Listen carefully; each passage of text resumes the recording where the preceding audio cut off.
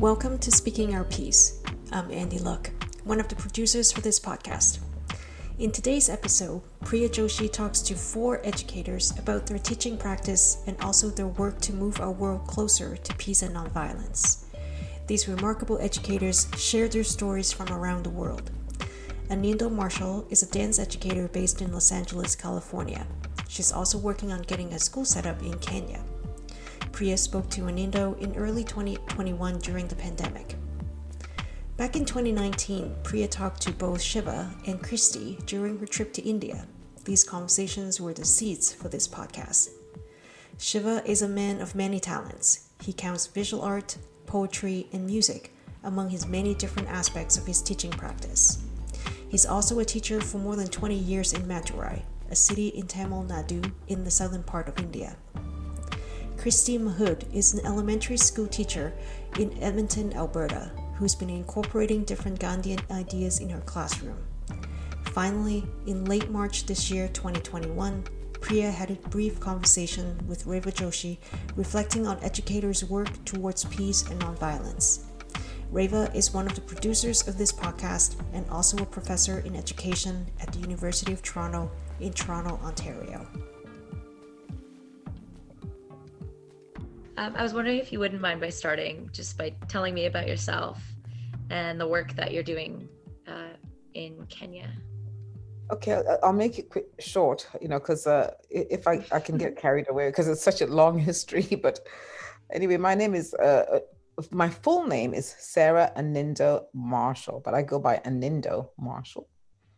And I have been, I'm a performing artist. Started off my career as a performing artist in Europe with EMI Records. I lived in Germany and then I moved to the US. But I was always a dancing singer because I started taking dance classes and music classes when I was in Kenya. And that's how I ended up getting a record deal. And when I was in Europe, I continued to study dance. Whenever I had a tour, whatever city we went to, I'd look for a studio and take whatever classes were available with ballet, Afro, tap, whatever I could just to keep studying. But I really was looking for Dunham technique. That's the technique that I was introduced to by a young lady called Sandra Barnes when I was in Kenya. And that was a technique that I loved too. I mean, it has everything in it. It has ballet, modern jazz, cultural context in the technique. And that's why I was drawn to it. And so when I came to the US, I had the pleasure to work with Catherine Dunham, who is it's her technique. The Dunham technique is Catherine Dunham's technique. And I met her when I first got here and I studied with her and all those great, great choreographers. They're all passed on, but I had the pleasure to work with all of them. And at the same time, I was pursuing my music. So I worked with great artists, Babatunde Olatunji. We opened for the Grateful Dead. I did an album with Carlos Santana, with Olatunji and Ayerto and Mickey Hart of the Grateful Dead, and opened for James Brown. I have a band here in Los Angeles. I live in the Los Angeles area. It's an all-female band.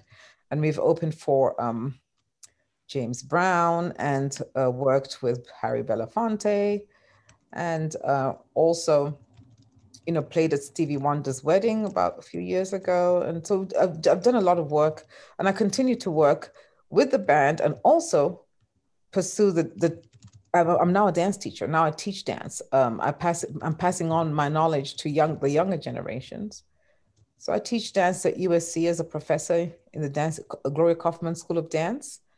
And I also teach at Debbie Allen Dance Academy here in Los Angeles. And I teach at a high school called LACHSA, which is the Los Angeles County High School of the Arts. It's the #1 art school in the country right now. We just got a rating. We got a #1 status just a few months ago. So that was wonderful. Good celebration.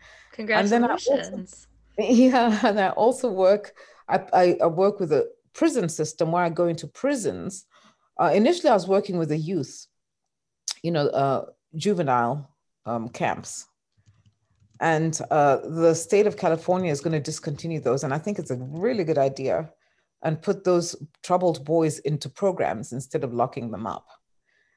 So now I moved to a all-female prison, which is in Chino, and I teach percussion and writing, creative writing there.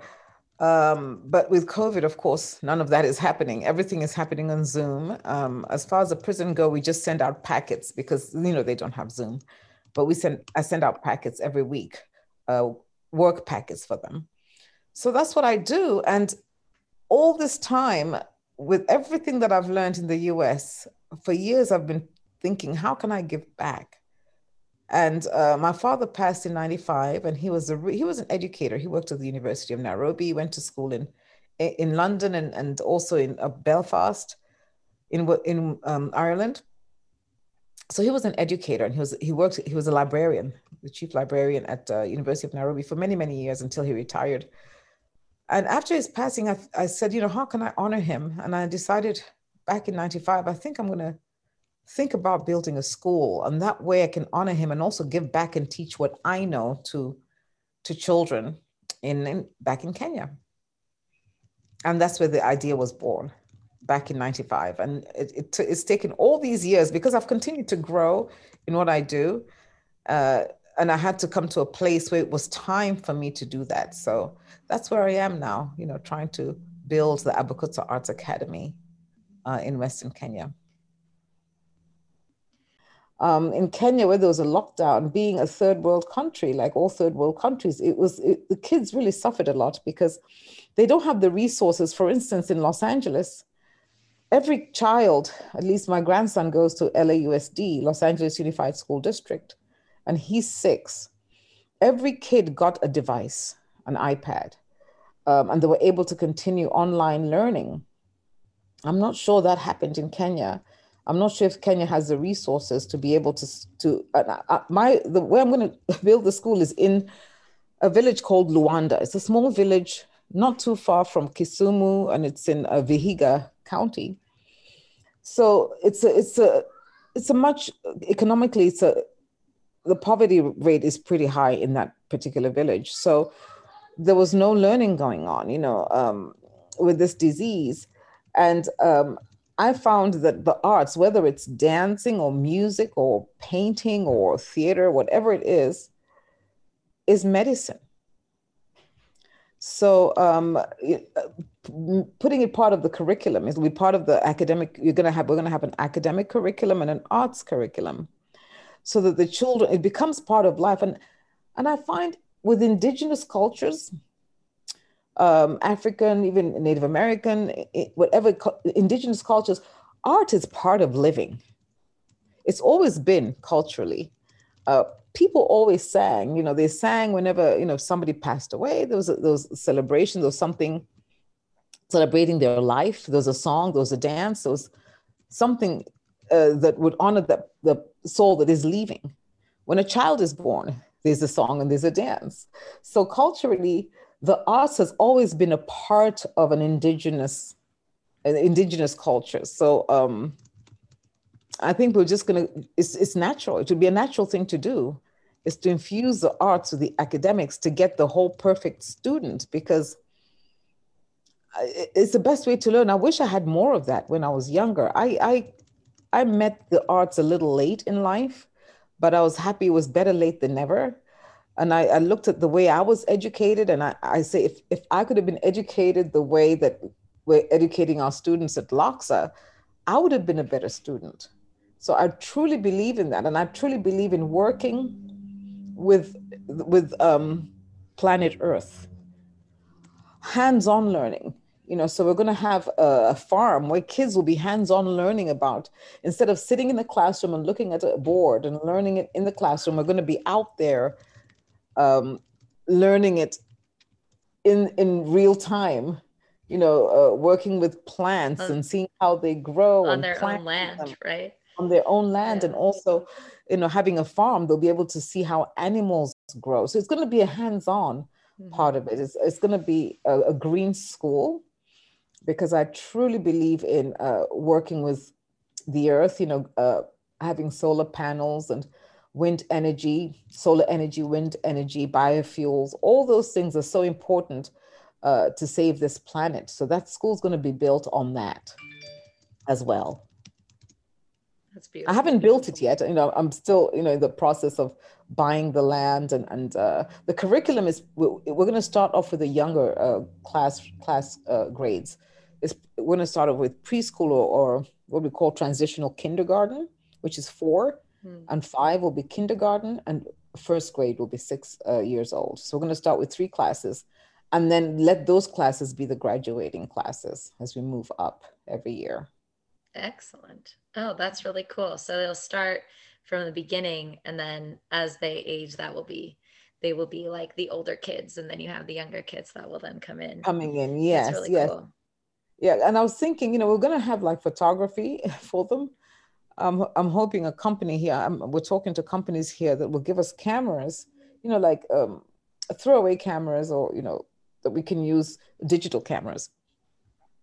So these children can actually take pictures. So if we have a class of flowers, they're going to go out and take pictures. See the world in these children's eyes. It's just so intriguing. And I want to be able to give everything that I can to start performing arts schools in Kenya that very, very low income families can come in for free. If families do have a little bit of money, they can help the school by paying a little bit of school fees. But other than that, it's going to be for kids in the village, and they don't have to pay. And that's why I'm fundraising here in the US, trying to get funds, through my nonprofit organization called Marshall Dance Company, which I created in 2006. And MDC, Marshall Dance Company, is going to be the nonprofit company that will be raising funds to build Abakutsa Arts Academy. So I just want to give everything that I know to these kids, and know that they'll be better than me. That's what we want. We want our kids to be better and better than you were, and take it to the next level. In whatever they do, whatever their dream is, give them that opportunity to dream. Let them know that they can be whatever they want. They can get whatever they want in this world. Because in some cases in these villages, the kids don't even go to school. They don't have dreams. They don't know what a dream is. So that's my goal, is just to be able to let them know I'm here to help you discover who you are and what you want to do, and how you can give back to this world, this planet, because you matter as a child of the universe. Mm-hmm. That's beautiful. I can only imagine how special that will feel for all of the students. Well, yeah, I can't wait. I'm twiddling my thumbs. I'm in the middle of a fundraising campaign right now, twiddling my thumbs. But everyone can visit. We have 2 websites. We have marshalldancecompany.org, O-R-G, Marshall Dance Company. Just spell it out. And then you can also go to Abakutsa Arts Academy, and it's A as in apple, B as in boy, U, K as in Kenya, U, T as in Tom, S as in Sam, A, that's Abakutsa, and then R, T as in Tom, S as in Sam, and then Academy, ACADEMY.net. So it's AbakutsaArtsAcademy.net. That's our online school. But if you want to support us, you can go to Marshall Dance Company and go to the donate button. You can read about the school and everything on that website. And if you do donate, you do get in the US at least, you're going to get a tax deductible. Your donation will be tax deductible. We'll send you a receipt that you can file your taxes with. So we would love as much help as we can get, because it takes a village to make anything amazing happen. And I cannot do it by myself. I want to build a team, people that believe in Africa and believe in the kids who have had no opportunity. Give them an opportunity. Those are the kinds of people I'm looking for to work with. So if you're interested in working with me, please contact me. Excellent. I hope that we can build some connections and broaden that community.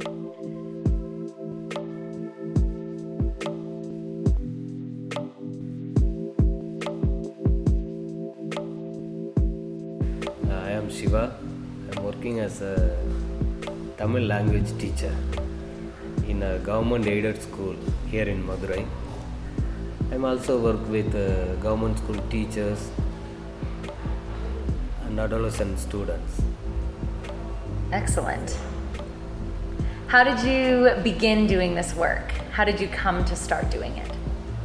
Which one? Any of the work that you're doing, what was the inspiration for you to begin doing this work? So from my childhood, I read a lot of books.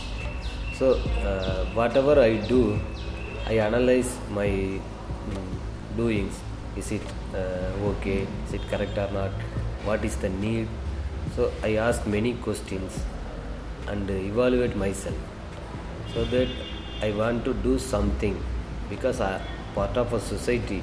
I want to do something for the society, so that I initiate so many works for the teachers and children.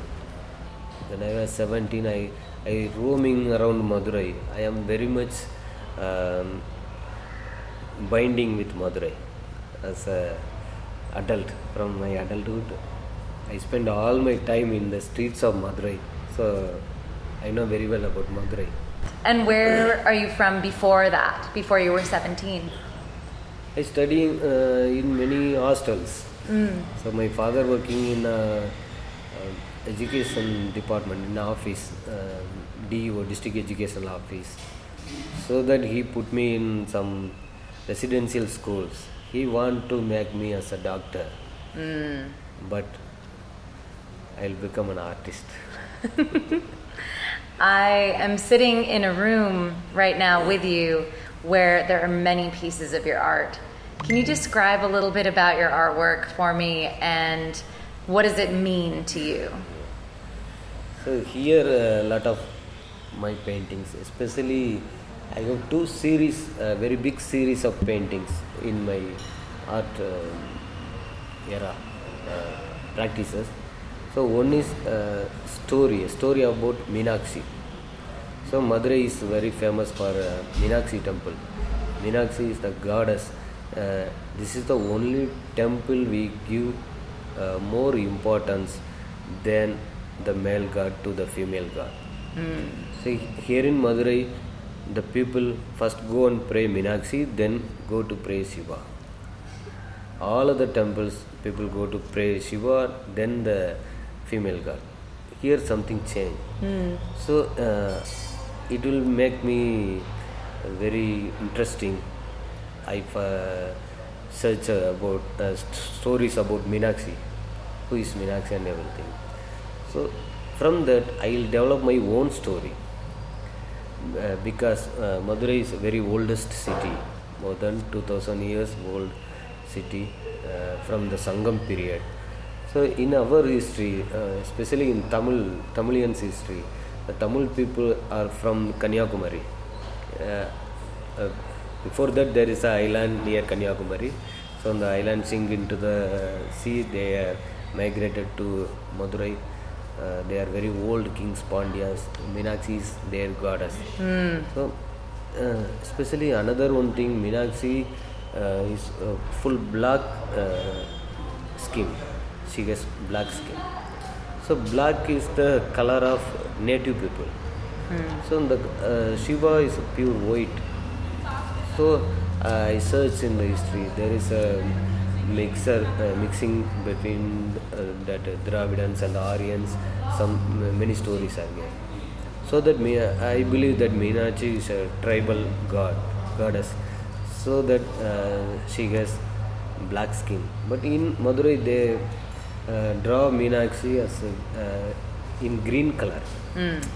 It's a little wonder why a female god looks in a green color, green skin and everything. One day I find out the reason, because as an artist, here in women always wear turmeric. Whenever every day they took bath with turmeric applying in their face. Though because of that yellow mixed with black, it will become sap green. Wow. So that the artist draw Meenakshi as green. Then I develop my own story. The goddess, the female make the world. She is the mother of the world. So, but the males become slowly dominating the female, but the female carries some tribal feels inside them. So that I draw fish bones, and the travel of fish and fish bones. It's a very big series. I have 2 one-man shows about that Meenakshi series. These 3 paintings, it's about because Sangam literature, 2000 years old literature we have. The interesting thing is in Sangam period, there are some female poets are there. They wrote very, very excellent poems, very beautiful poems. Especially the poems are all about their feelings. So that from only one book, I'll choose only one book. It's about inner feelings of the people. From that book, I'll select some women poets' poems, and I read them, I feel them, then I transfer that feeling into the canvas. So these 3 like that, and also I write that poem under the painting. So these are all. So yes, I can see in your paintings, you can see an abstract visual representation of the feeling that you received from the poem, and then you include the work as well. I love it. And your work as an educator, did you place much importance on the feelings and the emotions of your students? And how did you encourage them to share those feelings and emotions? And were there any challenges to you in the common educational system to being able to encourage those emotions to come out? So mostly in our education system, we rely on words. We have text. We memorize the text and vomiting on the paper. So we pouring knowledge into the minds of the children, but we don't have space for express their own feelings. So I think this is the most important. We don't give them words. Don't tell lie, peace and everything. We always give words. We don't give space for practicing that values. So that I'll try to make them express their own feelings, to write their own feelings, to speak their own feelings. So that all my activities based on sharing their own feelings with the teacher he believe. Beautiful. How do you feel that impacts your students, and what do you learn from that yourself? So every day I learn from them. Regular practice will make a teacher. The practice will give a teacher some little pride. The pride, the collective pride make is very proud man. I am a teacher, and like that, it will give crowns, invisible crowns to the teacher. So every day, some children they break my crowns. So I learn a lot from them. Whenever I speak to them, every day they give a new lesson. So I catch it. Then I feel it. I have to change myself according to that their own surrounding and own life, everything. How does your work connect with the greater movement of nonviolence or peace? And what do you feel is your relationship to nonviolence and peace work? So I believe in love. Love is the only any religion, all the religions talk about love only, but their own words. So that the world is full of love. We are the travelers. We come and live a little period in the world. So we live peacefully. We live with others, even not only human. All the living and non-living things. They have own rights to live in the world. So the peace is very important. The friendship, the love is very important. So they have, but the society not like that. Society make many pressure on the next generation.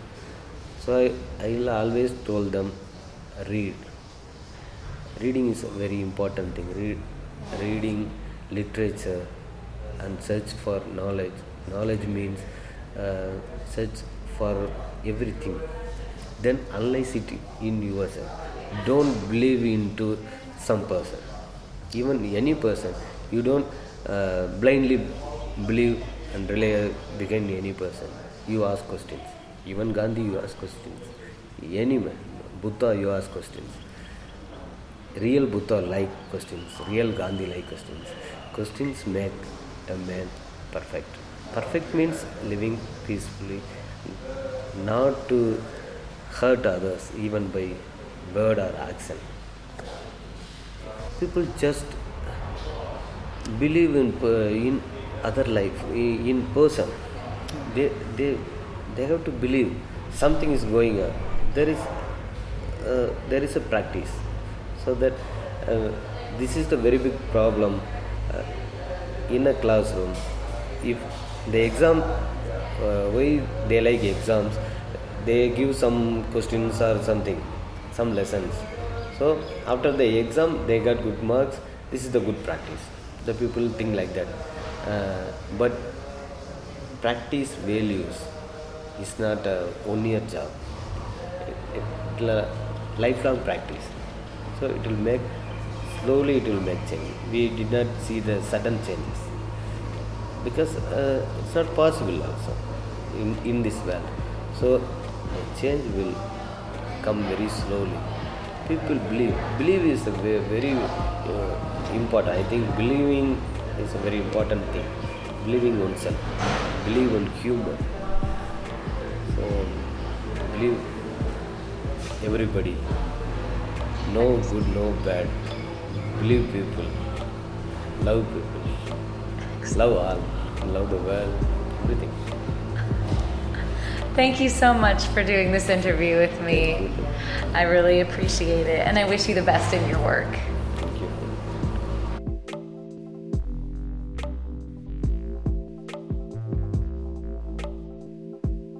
My name is Christina Hood, and I come from Edmonton, Alberta, and I am a teacher. Wonderful. And how did you come to be doing this work? What was your first inspiration, and what led me here? Yeah, how did you get here? So I have always, in my earliest memory, wanted to be a teacher. So that was, I knew that's what I wanted to do. And then, throughout my career, I've always had the privilege of working with marginalized students or students with developmental disabilities or physical disabilities. So in a lot of ways, I think it chose me, and then I evolved to do the work. That is wonderful. And what is your connection to the community that you work in? So I actually live not far from the school that I work at. I don't actually live in the community that I work at, but 1 or 2 communities over. So roughly the same demographics as where I live is also where I work. And did you grow up in that area also? I did. I did grow up in that area.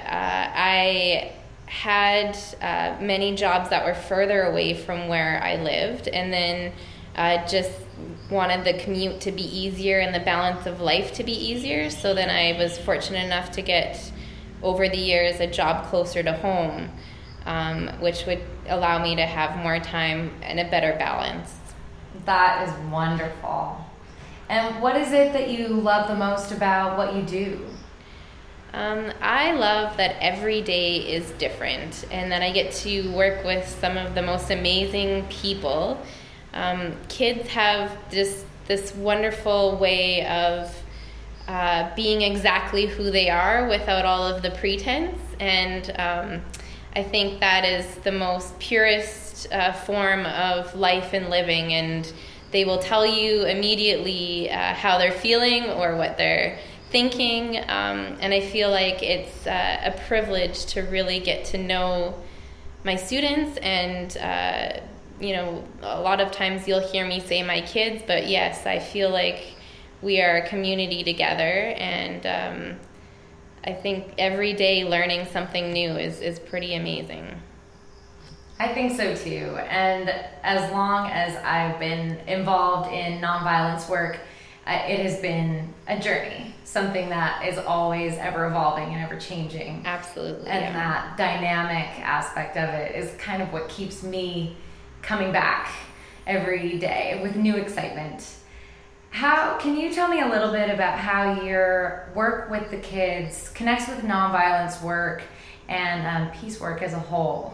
How do you incorporate that into your work with your students?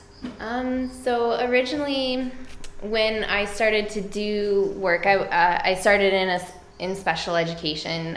It wasn't something I had anticipated happening. I went through regular education to be a teacher, to be an elementary teacher, and a job opened up in special education, and I applied and was lucky enough to get in. And then I feel like the real work sort of happened, where I had a group of students that needed a lot of extra support that my training hadn't prepared me for.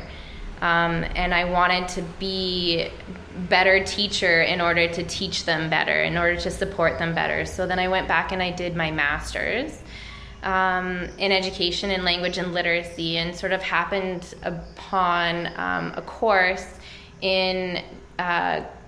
through the Gandhi Summer Institute, and took it. I didn't have sort of an idea of what really Gandhian pedagogy was, or Gandhian philosophy, or really any experience besides just maybe hearing the word Gandhi in my life. But it was a summer course that was available, so I took it, and it was definitely life-changing. It gave me the ideas and philosophies taught, sort of gave me a blueprint or a framework that I could then feel like I could take back into my own classroom and into my own work, using sort of these guiding ideas as a way to help better serve the communities that I was working with. And can you give me some specific examples of some of those ideas that really inspired you? So the idea of ahimsa was one that immediately I was drawn to. So the idea to do no harm, and what did that look like?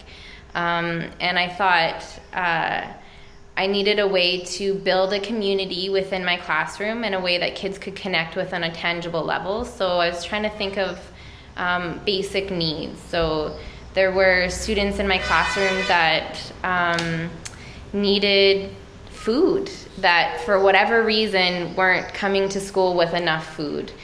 And some of those reasons could have been poverty, but some of them could have also been not enough time in the morning, or not enough knowledge to make a healthy meal, or access to ingredients, for a variety of reasons. So it wasn't strictly necessarily a poverty thing, although it could have been in many cases. But I needed a way for me to have a tangible way that kids could sort of bring, a tangible way that kids could basically, a way to connect to the ideas I was learning in class.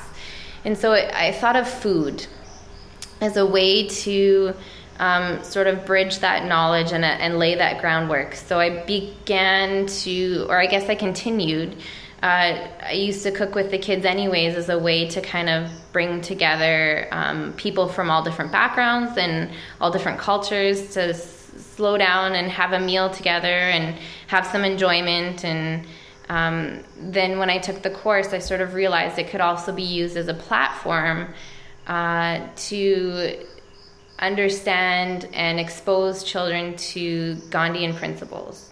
So when you look at ahimsa, to do no harm, in aspect of food, then when you cook, what does it mean to do no harm with food? So where does your food come from? Where is it produced? What are some of the local issues around access to food, around usage of food, around production of food?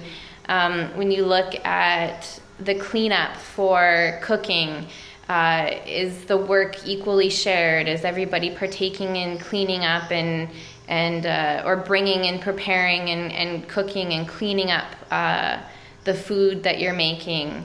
When you look at incorporating people from different backgrounds, is the food that you're offering something that you can adjust so everybody can partake? So if there are dietary or religious restrictions, what are steps that you can take that you can show that you value and respect their similarities and differences and be inclusive in those choices? So for example, I had a bunch of students that were halal, had halal dietary restrictions.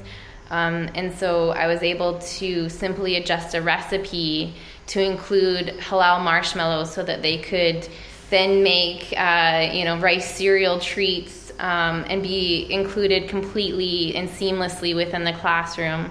The halal students felt like they had been seen and honored, and that they're able to still partake in making the Halloween activity, or I guess it wasn't necessarily a Halloween activity, but a fall activity, right? We did rice cereal pumpkins, but just so that they could still be included, and then they also had a platform to talk about their culture in a positive light where kids could experience it and have a better understanding of who they were and why they had the choices that they made around whatever ideas they were expressing.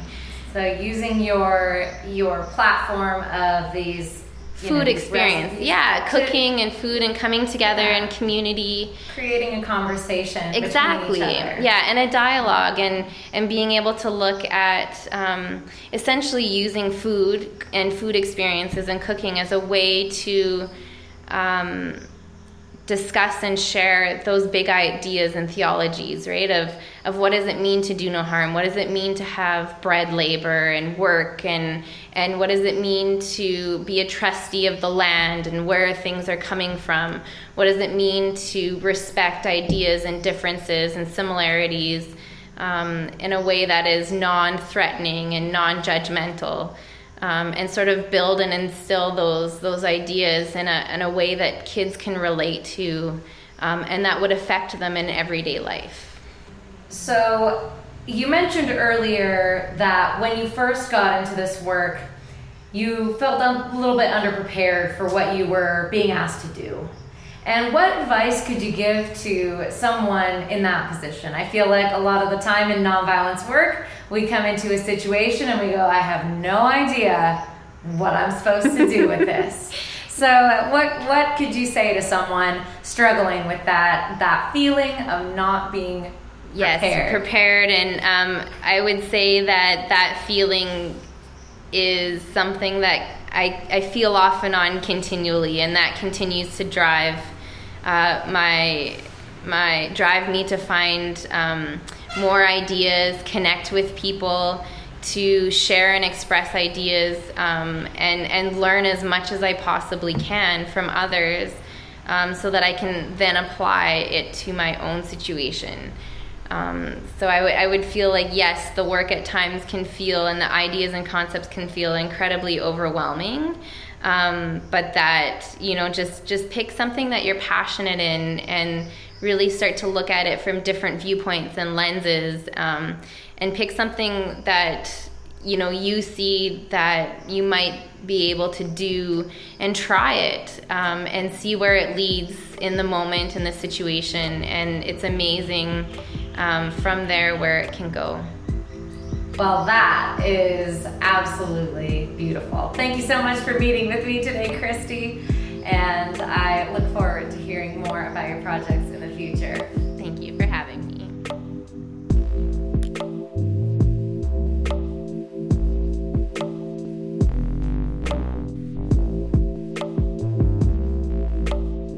I think one of the questions that I asked all of the educators was what inspired them to follow that path. And I guess I kind of want to ask you on a broader scale, what do you think inspires educators as a whole to continue down the path that, what do you think inspires educators to keep working towards these sort of lofty goals of providing information to people, but also specifically towards peace? Wow. Nothing like starting with a softball, eh? I think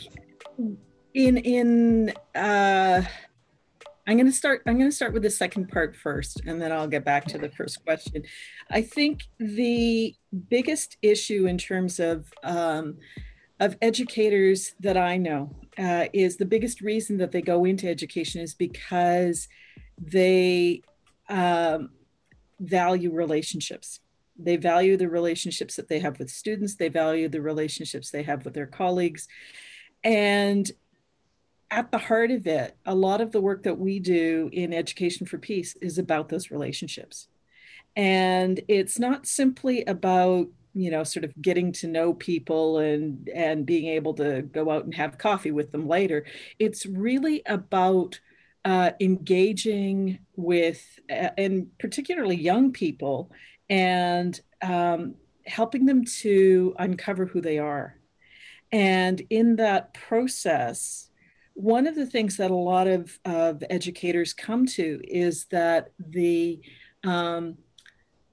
whole education system, like many other systems in our society, has been shaped by a lot of historic features that make it inhospitable to a lot of students. And it's from there then, when they're so invested in their own students, that they start to look for ways to change the everyday interactions, but also to change the system. And a lot of the educators that I've worked with, and here's coming to my own engagement as well, we've started with things like education for social justice or anti-oppression education. And the issues that come up quite often, they certainly did for me, and I hear this from the teachers that I work with, is that those approaches to education tend to bifurcate. They tend to divide the world into those who are aggressors or dominant players, and those who are victims. And it's a very difficult position. It's a great way to do analysis. It's a very difficult position from which to do education if what you are concerned about is building relationship. And Education for Peace, with a focus on nonviolence, with a focus on ahimsa, gives that path to be able to work for peace through relationship building. There's my long-winded answer. Wow, that was really good. I'm glad that I started with a softball. Yeah. Well, thank you. I like to think about kind of what you're talking about, the breakdown of some of those dichotomies that are created by the types of conversations, the important conversations that we're having. Because anymore, especially after speaking with the people that I got to talk to for this episode, it puts everything into more of a global lens, and takes me out of, specifically my connection to where I am. The United States just has its own struggles and tends to fall into those kinds of bifurcated conversations. And so broadening out to a more global lens is so helpful for me to take me out of that. What do you think educators from different countries, or even just different communities with different needs, how do you think they can support each other? What kind of concrete ways can they reach out to each other? And are there frameworks and infrastructure for that already? And if there's not, how can they go about creating those connections? Yeah, there's great questions again. There are larger infrastructures. There are international organizations. There are things like Facebook groups and that sort of thing. I think, though, and those serve a huge purpose. I think what has, in my experience, what has been much more valuable for people is to connect individually, networking, in other words.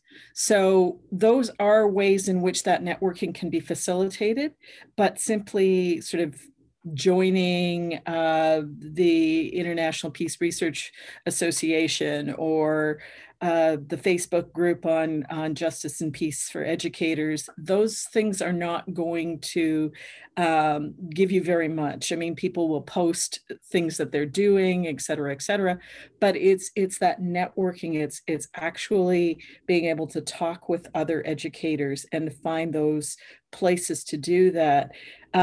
We started a small series of webinars back in September on that we called Educating for Justice Through Peace. And that was really a big focus of what we were doing there, was trying to bring educators from all over the world really together in conversation. Now, it hasn't been wildly successful in terms of numbers, but I feel really good about it because we have had educators from at least, I would say about 15 to 20 countries, from multiple perspectives on education. We have looked at issues of spirituality. We have linked with educational approaches like critical pedagogy. We have connected with the arts. Those things are supremely important in terms of thinking about education for peace, because part of it is that education for peace is not just one thing. You know, when we're talking about education for peace, we're talking about a kind of underlying belief system, and people pick it up in different kinds of ways. We've been working in Edmonton. I've been working with a group of teachers on something that we've called Slow Peace. And the big part that we have found in Slow Peace, and this is obviously Gandhian inspired as an approach, is that we have to internalize all these values that we think we need to bring into our classrooms. And to do that, we need to be in constant conversation. And that's the essence, I suppose, of the work that we've been trying to do in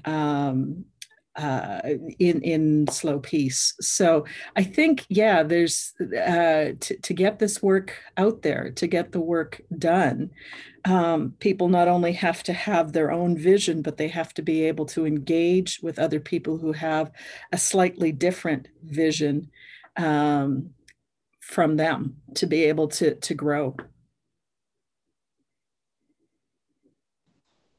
Awesome. So on the topic of educators deepening their understanding of those values and internalizing them, I mean, without internalizing them, there's no way for anyone to properly communicate in their own sort of understanding and style. So what resources are out there for educators to learn more about peace and ahimsa, and how can what is a touch point for them to enter into this sort of world? Yeah. So again, lots of things out there, lots of good resources, good work that's been done over the years. Um, our friend Mayas Toroeng started an organization called Seeds for Peace that has amazing resources. The work that the group I was talking about in Edmonton has been doing. Part of it's been cataloged in on a website called Slow Peace and the Long March. There's lots of things that people are doing. The big issue is that resources are never a problem. The biggest part of it is for people to make the commitment and start to engage. And that's always the starting point. That's got to be the starting point. We had for several years the Mahatma Gandhi Summer Institute for Building Peaceful Communities in Edmonton at the University of Alberta. It was a joint project of the Mahatma Gandhi Canadian Foundation and the U of A. It was an amazing place where we worked with educators to not to give them a way of doing this, but to introduce them to ideas and to get them to think about their own practice and to see how these ideas could blend with their practice. And the educators that continued with that work, the ones that have really gone deep, are the ones who could see those connections and could build those connections for themselves. And then once you know sort of which path you're on, you can do this. There's multiple resources that are out there then when you find what it is you want to do with it. It sounds like a lifelong sort of practice that you would be in to even, to develop how you would engage with those ideas. And speaking on that too, like one of the things that was really brought to my attention was that in the different interviews, when I asked what challenges were faced by the whether it was the teacher or their students, right? A lot of the time, the challenges that are faced by the teachers, and I think this was true for Anindo, she said that, the students face a lot of challenges, and it sounded to me as though those challenges were internalized by her. So the population that she seeks to serve, but also, in all those interviews, the people that the students are facing their issues with schooling, testing, accessibility. And then the teachers themselves internalize those issues. And I can't imagine that doesn't come with some sort of burnout. And so what can be beyond the sort of networking that we've talked about, is there anything that teachers can do to keep their strength up when the challenges seem sort of insurmountable at times? Yeah, it's interesting that you asked that question, because last night I was on a Zoom call with some of the teachers that I've been working with here in Edmonton, and we've been continuing to meet, not to talk about Slow Peace, but just to talk about what's going on for them. And part of that has been that on top of all of those things that you mentioned, which have been the regular sorts of things that teachers have had on their plate, this year with COVID, there's been so much more. All three of the teachers that I was talking with last night, for example, have been teaching online. And without going into specifics about the kinds of things that they have encountered, part of what they were talking about was just the horrendous inequities that they were seeing because of that, the ways in which they see that this 1 year and and what it will do to students will create even larger inequities in the system. All of that is weighing on them. It's weighing on them heavily. And so we talked for quite a while. And at the end of it, what I suggested was we just record the next conversation we have and use that as the basis to write some letters to the Alberta Teachers Association, to write to the official opposition here in Alberta. And because two of the teachers are also visual artists, I said, then let's create some artwork and some poetry and share this. And I think that's the thing, is that it can't be allowed to just fester, and it can't be allowed you can't allow it to just feel like it's your own burden and nobody else can know it, nobody else can share it. You've got to find good ways to share it, and ways that will make a difference, because in the end, they're concerned about the students. They're not concerned about themselves. And so they got really excited about this, and they did make a joke about me giving them homework, but you know, I'm a teacher. That's what I do. But it is, I think that's the thing. I think it's the networking is part of it, but a bigger part of it is finding ways to engage, to change what's going on. And that's what we're trying to do.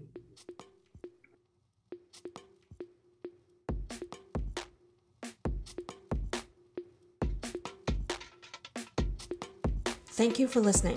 We hope these stories show how education plays an active part in making the world a more peaceful and nonviolent place for all of us. Speaking Our Piece is produced by Annie Look, Ashima Vishnoi, Priya Joshi, and Reva Joshi. We can be reached by email at speakingourpiece@gmail.com. Follow us on Twitter and Instagram at Our Piece Podcast, or check out our website, speakingourpiece.com. Our music is made by Sunbear. We are supported by the International Gandhian Institute for Nonviolence and Peace Canada, the Mohammed Gandhi Canadian Foundation for World Peace, and Jai Jagat. See you next time.